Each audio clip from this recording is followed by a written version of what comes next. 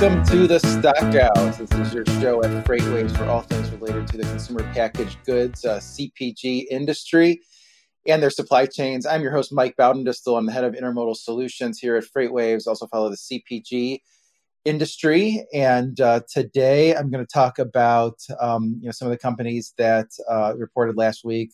Kellogg reported last week. Also going to go through some macroeconomic data and what that says about the state of the consumer and whether consumers are going to continue to buy CPG items in the quantities that they've been buying it. It seems like the elasticities are still low, but rising. That seems to be the phrase that we're hearing a lot from various players in the CPG industry. And then I'll also go through what's happening on the railroads. There's still a lot of concern about a potential railroad strike, a couple of weeks from now, and I'll talk about those, and I'll also talk about what's happening in the world of rail intermodal negotiations coming up for contract rates. So I'll talk about those things today. And before I do that, I would like to thank RJW Logistics Group for sponsoring this show. RJW owns and operates every step of the middle mile. As an asset-based integrated logistics company, they offer a full suite of retail supply chain solutions under one roof, including industry-leading retail consolidation that consistently delivers over 98% on time and in full, month after month to many retailers. RJW's programs offer global suppliers control and transparency, helping them improve in-stocks, achieve retailer compliance, and grow market share, and also increase sales. Visit rjwgroup.com to optimize your supply chain today. So a big thanks to RJW Logistics Group. Have had them on the stock out a couple of times here recently. Would encourage you to go back and listen to those shows or reach out to RJW.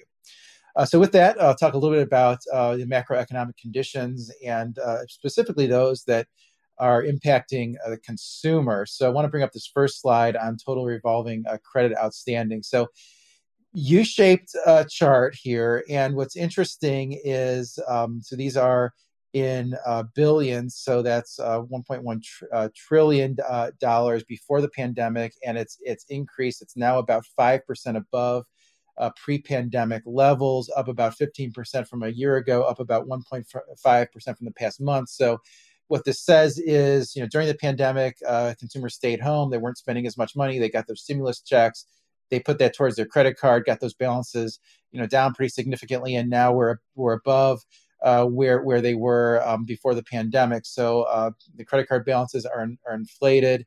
And really, it just sort of says to me that the consumer is trying everything they can to maintain their lifestyle with not just rising food and gas prices, but really sort of rising rents. It's got to be a big issue for those people that are renting homes instead of owning their homes. If you own a home, you're a little bit more insulated from inflation. So all of those things seem to be having a huge impact, and it seems like the consumer kind of getting in a worse and worse situation as each month wears on, and those higher, prices are sort of more cycled through. Specifically with CPGs, a lot of them have, taken more recent rounds of price increases that are now about 15% above year-ago levels. So consumer credit, a concern for consumers. The next one I want to bring up is retail sales for food and beverage industry. And what's so impressive about this, or maybe not impressive, maybe concerning about this, is you see this huge spike in March of 2020. Well, that makes sense. The restaurants were shut down. We all went out to Costco or Sam's Club and loaded up our pantries. And you might have thought, well, we're not going to get back up to that level for many years. These numbers are not adjusted for inflation, but typically, we're sort of used to this low inflation food environment sort of before the past couple of years. And now, remarkably, as of the most latest data point, consumers are spending almost as much at retail for food and beverage as they did when there was no other option but to buy your food and beverage at retail, almost back up to that March of 2020 level. And you sort of look at that and just sort of do the math and say, well, okay, retail sales up about 21% versus pre-pandemic levels. And that's kind of, inflation sort of, less any adjustment for Still, some people I think maybe are eating out a little bit less, even though it does seem like restaurants are completely full.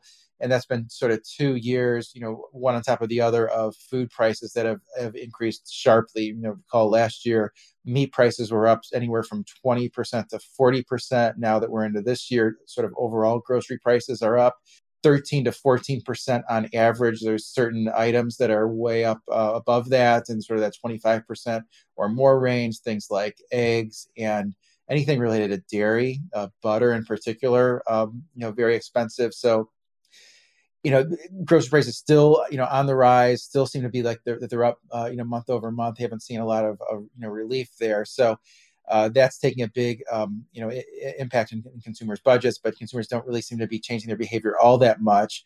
And the one thing that's keeping consumers afloat, to bring up the job openings rate for non-farm, and these are still at a really high level, where the job openings about 40% above pre-pandemic levels. Now you could say, well, some of those job openings were sort of double posts, or additional listings, sort of realizing that your attrition rate is a little bit higher than it has been historically. I know I follow the railroad industry, for instance, very closely, and their attrition rates have been up in that 8 to 10% range, which is high for them. And most of those guys get in and they stay their whole career. So really, but still, I think this speaks to still a very tight labor market.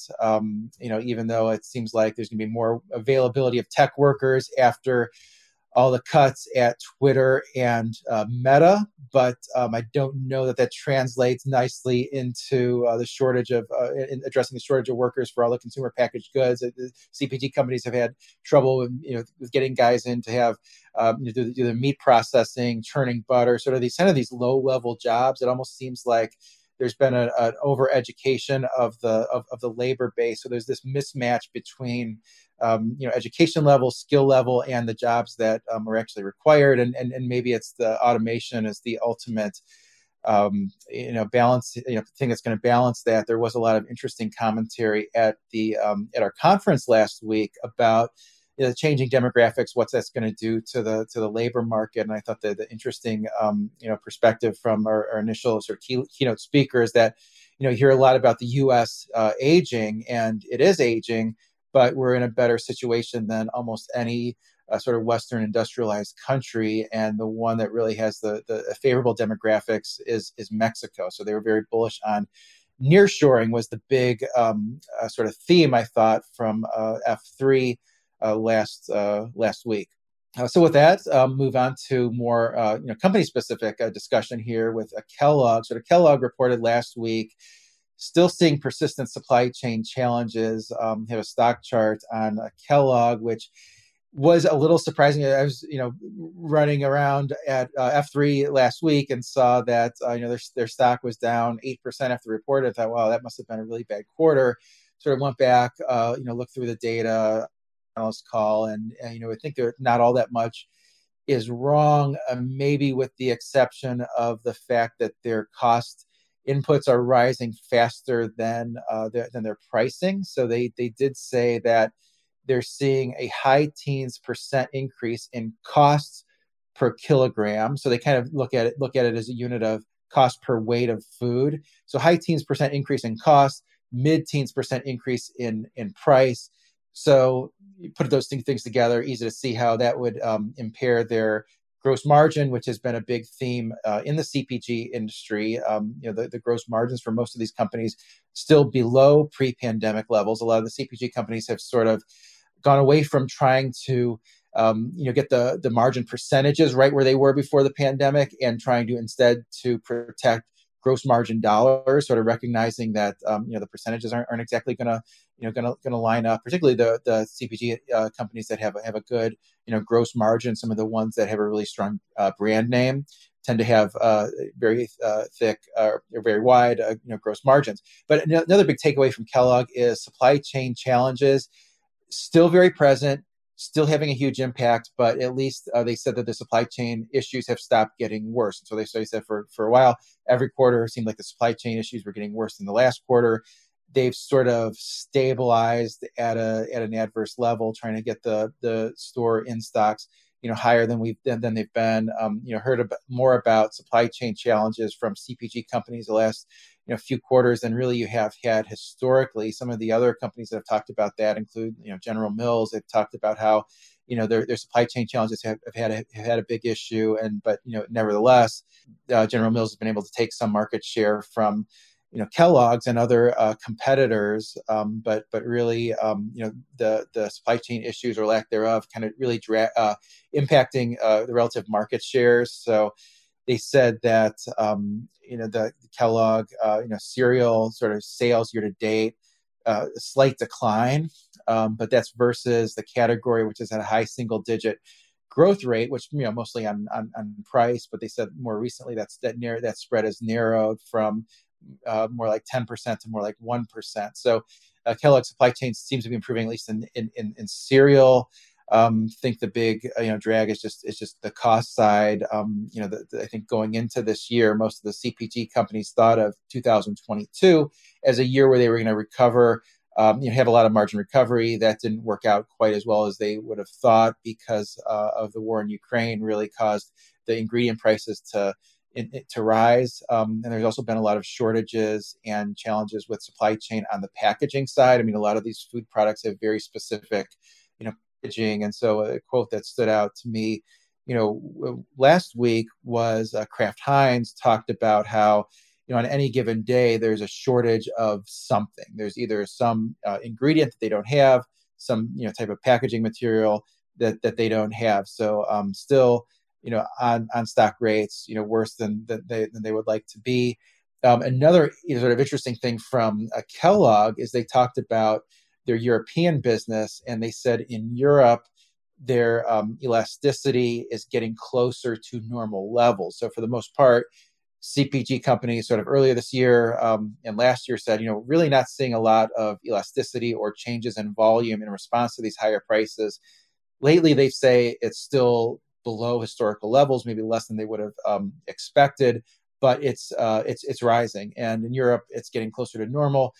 Europe dealing with even worse inflation than they are in the U.S. Who knows how the winter is ultimately going to play out with the natural gas situation there. But look at food prices in Germany that stood out. They're up about 19%, so a lot higher than that 13 to 14% in the U.S. So sort of grading on a curve, U.S. is in a pretty good position. So all those things we'll continue to watch, and we'll get more into company-specific data like that next week, and we'll get into the rail industry here in a second. But first, just want to give another shout out to RJW Logistics Group. Are you assessing the advantages of prepaid versus collect freight management for delivery into retail? RJW's retail consolidation program consistently achieves over 98% on time and in full to ensure stronger shelf presence, increased in-stocks, retailer compliance, and overall retail supply chain improvement. Visit rjwgroup.com to speak with a retail logistics expert about the advantages of RJW's program and to make the best decisions for your business. So, RJW has a huge sort of warehousing presence in Chicago, has a lot of thoughts on all of those issues, and how to more efficiently use your supply chain to sell into the retailers. Next topic here is Kroger's acquisition of Albertsons gets pushed back. Thought this was interesting that Albertsons was planning to pay $4 billion dividend, so their market cap is about $11 billion. So this was really sizable. Albertsons would have used about 75% of the cash on hand and would have borrowed additional $1.5 billion to make that payout. And this was blocked by a judge on Thursday in Washington, sort of making the argument that it would impair the grocer's operations and make it less able to compete with Kroger while it's under the antitrust review, and potentially Kroger can make the argument, well, the merger should go through because Albertson would be in a difficult situation financially, could go bankrupt. That would actually make fewer choices for consumers. So, of course, Albertsons didn't agree. Thought that the higher leverage and lower cash balance as a result of that potential dividend would not have had an impact on operations. And I think the article in the Wall Street Journal was sort of well taken, where they looked at the various leverage ratios, and the leverage ratio for Albertsons, sort of net debt to EBITDA would have gone from 1 time to 1.9 turns. Sort of still would be in line with their sort of peer group.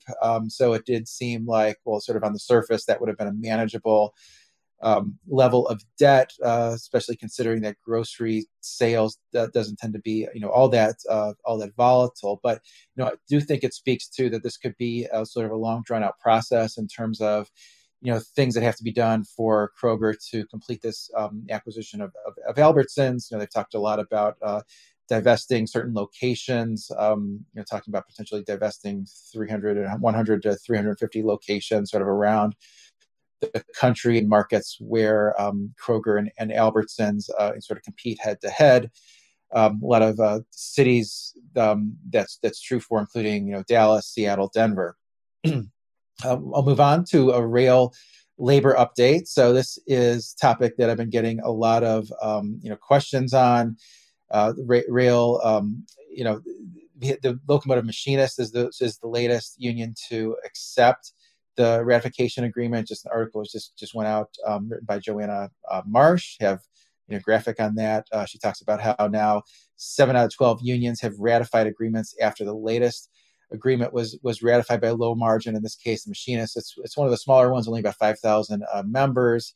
52% voted in favor of the agreement, and so now, as it stands, we have 7 out of the 12 unions have ratified the agreement. 2 have voted against it, so are still trying to work through a new tentative agreement. And sort of the big sort of gorillas haven't yet voted. Those would be the BLET, Brotherhood of Locomotive Engineer and Trainmen. Those represent the locomotive engineers who drive the trains. You can't have a railroad without guys who drive the trains. And then the other one is the Smart TD, which used to be the UTU, which had the conductors, which I believe that's the largest rail union in terms of total membership. So those are very critical positions also, and would probably be the two most influential unions. So we'll see how they report. They're set to release results of their vote 2 weeks from today on the 21st, the Monday before Thanksgiving. So I'm not sure there's going to be a lot of news on this in the next 2 weeks, but there could potentially be, a big news story 2 weeks from now. Hopefully there's not a rail stoppage right before Thanksgiving as Congress goes on break. If there was a work stoppage, I expect Congress would, in very short order the workers back on the job. I think it would be a matter of hours. Would be sort of my personal expectation. So with that, I'll go on to rail intermodal update. We do have all sorts of data in Sonar on rail intermodal, and would like to bring up the outbound domestic rail container volume chart. And so first thing, sort of tying in with that last topic, is on the strike. You see in the white line in the middle of September, that big dip. It was kind of, you see the dip for Labor Day, and then you see like another dip a week later. And that's correct data, and that was really driven by Norfolk Southern closing their intermodal terminals to in-gating. And I believe others did that as well. Norfolk Southern was the one that really came out and issued those public service alerts. And I think customers really sort of appreciated that they were forthcoming about that. And so you look at that data, and what usually happens this time of year is the volume is really strong. You see the blue line, the orange line, the green line, how those really shoot up sort of right before Thanksgiving. In white, which is 2022, not seeing that this year. And we're right now in the last week, we're down 2% year over year and about 6% below where they were 2 years ago in 2020.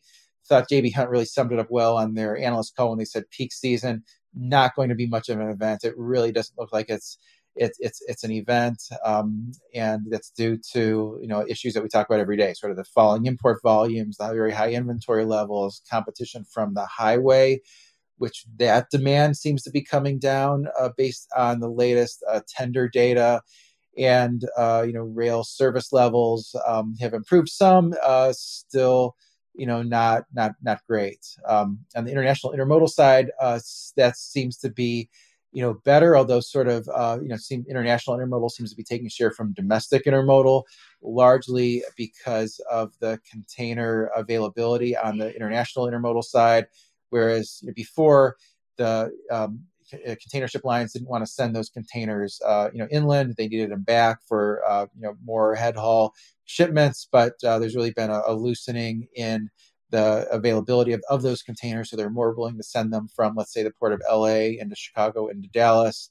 It can take longer for them to get back. And that's fine. And it does lead to more opportunities for exporters to fill those containers with exports, which is a lot of agriculture can be moved in those containers, on the backhaul.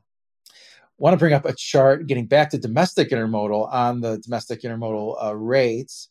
And this is another example of a data series that normally has a ramp up towards the end of the year. And so what we're looking at here is average spot rates on intermodal lanes. We have those in about 100 lanes in Sonar. And yes, not much intermodal moves on the spot market as a percentage of the total, but there's information in this data. And when there's congestion, and when the railroads are concerned about having those containers available for the big contracted shippers, they tend to ramp up these spot rates. And that's exactly what we saw last year, 2020 in green, and 2020 in green, and last year, 2021 in purple.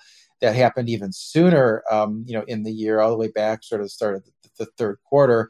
Really haven't seen it this year. And so that says, well, the domestic intermodal shippers, those containers, are available, and they're not concerned about, upsetting those big customers by not having those, containers available. And a lot of those increases tend to be driven by, some of these dense lanes, LA to Dallas, LA to Chicago.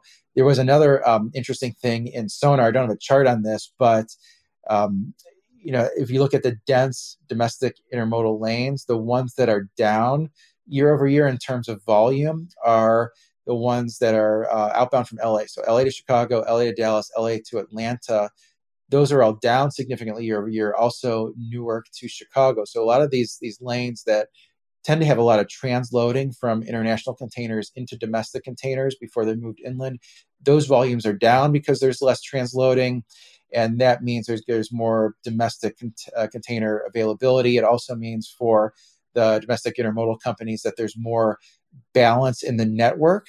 And the balance in the network has been one thing that has led to an inefficiency in recent quarters in the network. So that's something to watch. The other thing that's taking place is the truckload rates have been weak, particularly on the spot market, and that's made the eastern lanes, which are the lanes that are more competitive with truckload, or more competitive between truckload and intermodal.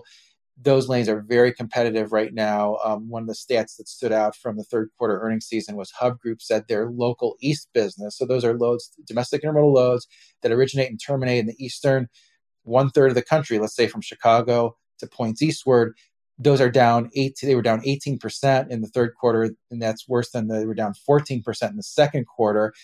And you look at some of those lanes, and you can see that the spot rates, and let's say between Chicago and Dallas, have really fallen off a cliff, and that some of that intermodal business has gone towards the highway. So very competitive across modes, in the eastern U.S. And it's really sort of getting to, if I'm CPG shipper, which is the target of this show, why should you care about that? I want to bring up our intermodal contract chart, which these are intermodal contract rates. They exclude fuel surcharges, and you see that 2 years in a row these rates were up sharply year over year. So from 2019, which was a weak year for freight, going to 2020, and then from to 2021, and then into 2022. So you really had two kind of consecutive years of double-digit rate increases on top of double-digit rate increases. You see